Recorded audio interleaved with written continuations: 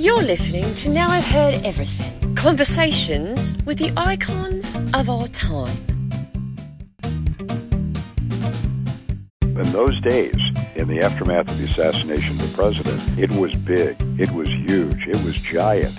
I mean, there wasn't anything mega like it before, but nobody really knew they would become the icons they've become today. Journalist and biographer Larry Kane, today on Now I've Heard Everything. I'm Bill Thompson.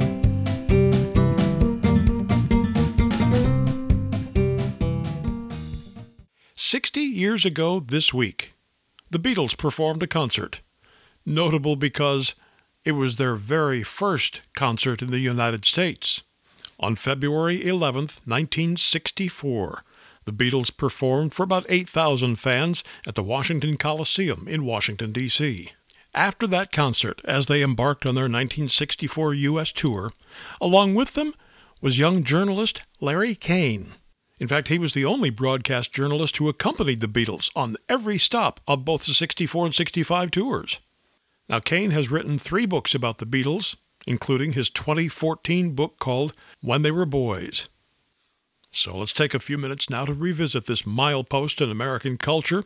Here now from 2014, Larry Kane. Brian Epstein said to me in 1964, the Beatles will be around, Larry, and talking and singing to the children of the 21st century, which of course was hard to believe. How old were you in 64? I was 21. All right, now you did not get to attend the 64 concert here in D.C. yourself, but you've been told, I mean, obviously you're traveling with the Beatles. They're telling you, I'm sure, lots of stories about it. Well, there's one very fascinating aspect of that concert that a lot of people don't realize. The most fascinating aspect was that 8,000 people were there. And prior to coming to America for this little mini arrival, primarily for the Ed Sullivan shows, and this was a hastily arranged concert in Washington, they had never performed before more than 400 or 500 people at a time at the most, except for the Royal Concert in London. So basically, this crowd, the Washington crowd, was the biggest thing they'd ever seen. And of course, as usual, there wasn't enough security there. They had people from the service trying to help them out. They also had a situation where the stage, they had to move around the stage. They didn't have the proper equipment. But nonetheless, when they came to Washington, that was their first gigantic concert of their lives. And it was pretty amazing to them. Now, do I understand that they came here largely because of disc jockey Carol James? Well, that's part of the story. Nobody's really confirmed that, but Carol James, as you know, was the person who is said to have played I Want to Hold Your Hand for the first time, way before December 26th, when it was released to the rest of the world, 1963. And, you know, it was all about a request from a fan, and I think the station was WWDC, and it was certainly a major, major event for the Beatles, although very few people really knew about it nationwide until years later. And I like history and the way things fit together in history. We have to keep in mind this was just a few weeks after we lost an American president, and the country was plunged into a deep period of mourning and sorrow and despair. And all of a sudden, here comes these 4 guys, happy-go-lucky. They're smiling. They have happy tunes. How did that transform America? I think it helped America a lot. In 2002, when I wrote Ticket to Ride, I talked about that symbiotic relationship there. And most of the self-styled intellectuals of the nation put me down for it. And they said, well, what do you mean? How do you know there was a connection?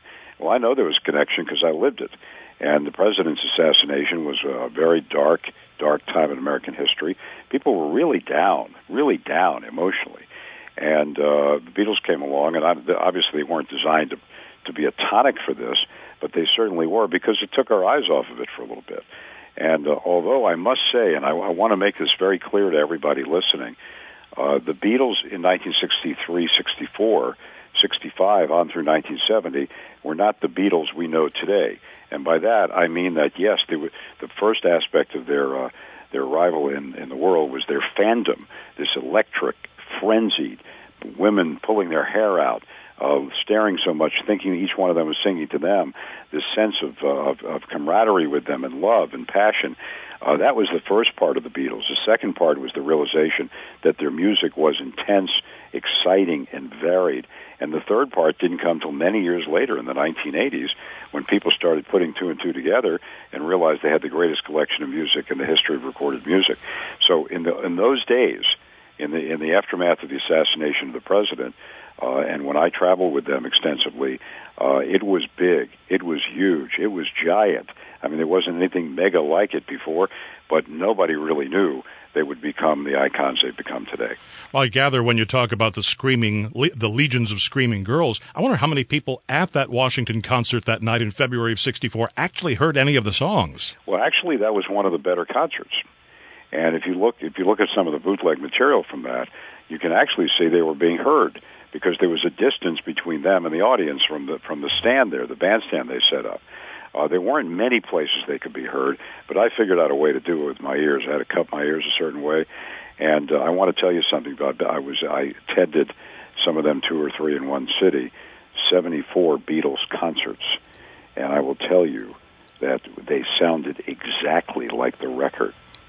So basically, what I'm saying to you is they were a great band, and they were tight. If you look at Sullivan, the first show of Sullivan was all live, 2 sets.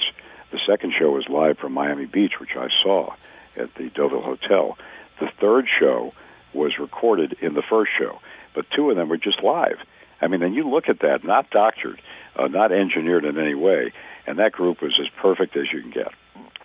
Now, I want to talk about your new book, When They Were Boys. I gather you hadn't planned on writing a third book about the Beatles? No, actually, my wife was going to probably leave the house if I did another book. But I never planned it. But then I got really fascinated, and I started to find out something. That there's a lot I didn't know about them, and there was a lot written about them that was dictated by them. It was their story. And the independent story, what really happened to them, was never really told. There are sections of it, they're gigantic books, they're small books, but nobody ever told it in the way that I write. And basically, I found out some unbelievable things. After this short break, Larry Kane tells the very gritty story of the Beatles' very early days. Start your day with Now I've Heard Everything. We post new episodes every Monday, Wednesday, and Friday at 5 o'clock a.m. Eastern Time. Subscribe now so you'll have something fresh to listen to and get your day going. Now back to my 2014 conversation with Larry Kane. It was a 7-year march to greatness, not a year or two. Secondly, John Lennon's really was the founder, the heart and soul of the band, and the way he started was a story that you and I could not make up. We could sit there and try to make it up. You couldn't make it up. He brings Paul McCartney to the band after his classmates leave the band.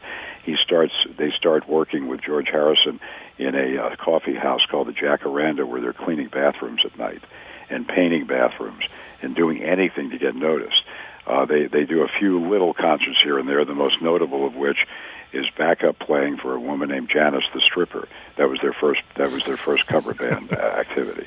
They then went to Hamburg with the same guy who owned the coffee shop, and they lived in a bathroom. They worked 18 hours a day. They were beaten up by nightclub goons who wanted them to work later and later. They enlisted the help, not financially but as a friend, of a convicted killer to protect them. Okay, they were so sick from their relationships with women who were working women, that not the kind of working women that we know and admire here, that they had to get penicillin shots every 3 days.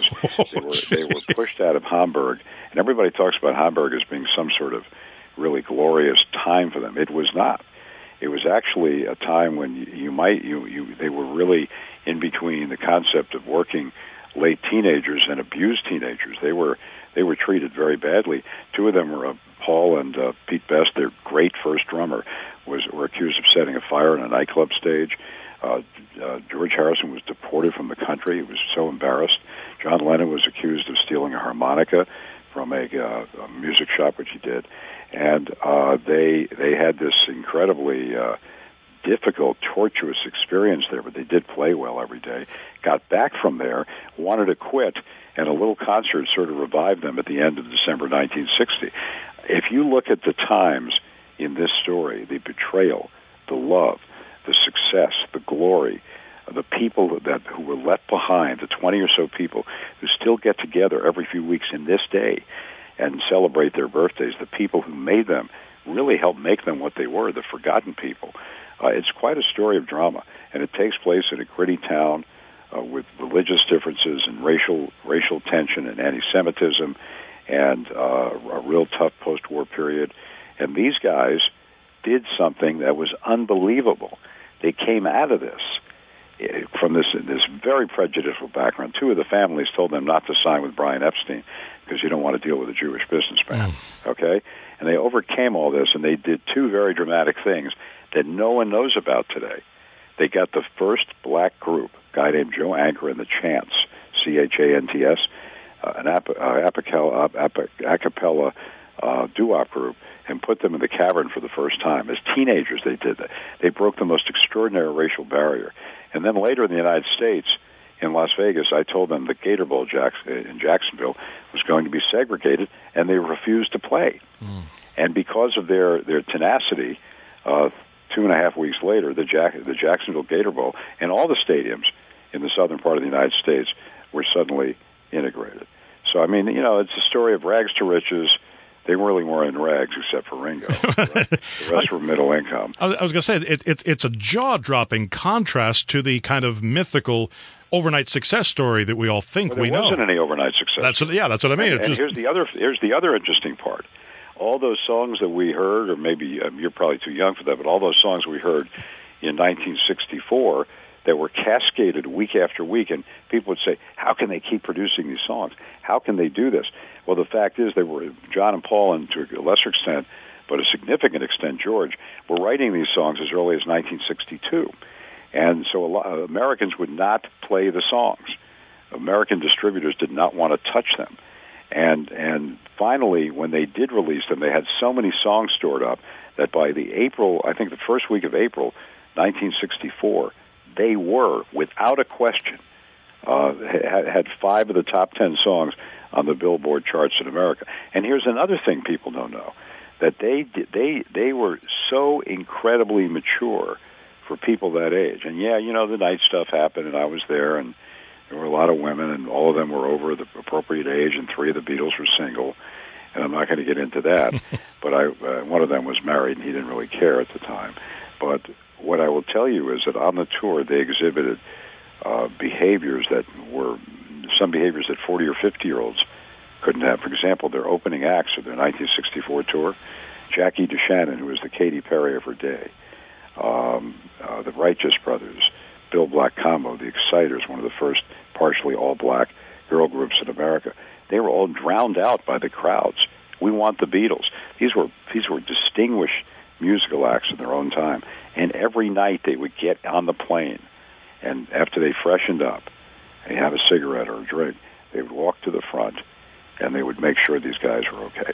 Wow. And they were just very mature people. Wow. And can you imagine a concert goer in those years buy a ticket for that for $2 or $3 or $4? Well, I'm looking at the prices actually recently, and the top price for the 64-65 tour was $4.95. and I believe the ticket in Washington, pretty easy to look it up, was about $3. And so, but remember, inflation carries the day. So $3.50 or $4 was a lot of money. Larry Kane is 81 now. He still works as a special contributor to Philadelphia's KYW Radio.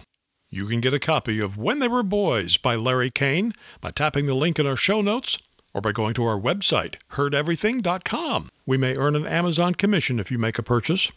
And while you're at heardeverything.com, don't miss my 1987 interview with the Beatles' former press agent, Derek Taylor. It wasn't only the music, was it? It was something beyond that. There was something magical about them. That's right. There was something beyond all precedent and experience, and there really hasn't been succeeded. And my 2009 conversation with veteran disc jockey and rock and roll historian Bruce Morrow. There was never any other music in history that youth can identify with and say, this is ours. Rock was. I was sort of the bridge between the adult world and the kids. And of course, we post new episodes of Now I've Heard Everything right here every Monday, Wednesday, and Friday. And you can find us everywhere you listen to podcasts. And thank you so much for listening. Next time on Now I've Heard Everything, as we head into Super Bowl weekend, let's go back to my 1987 interview with a member of the then Super Bowl defending New York Giants, Leonard Marshall. You're a professional business people when you put that uniform on Sunday. Once the player forgets that it is a business, he's no longer involved with it. That's next time on Now I've Heard Everything. I'm Bill Thompson.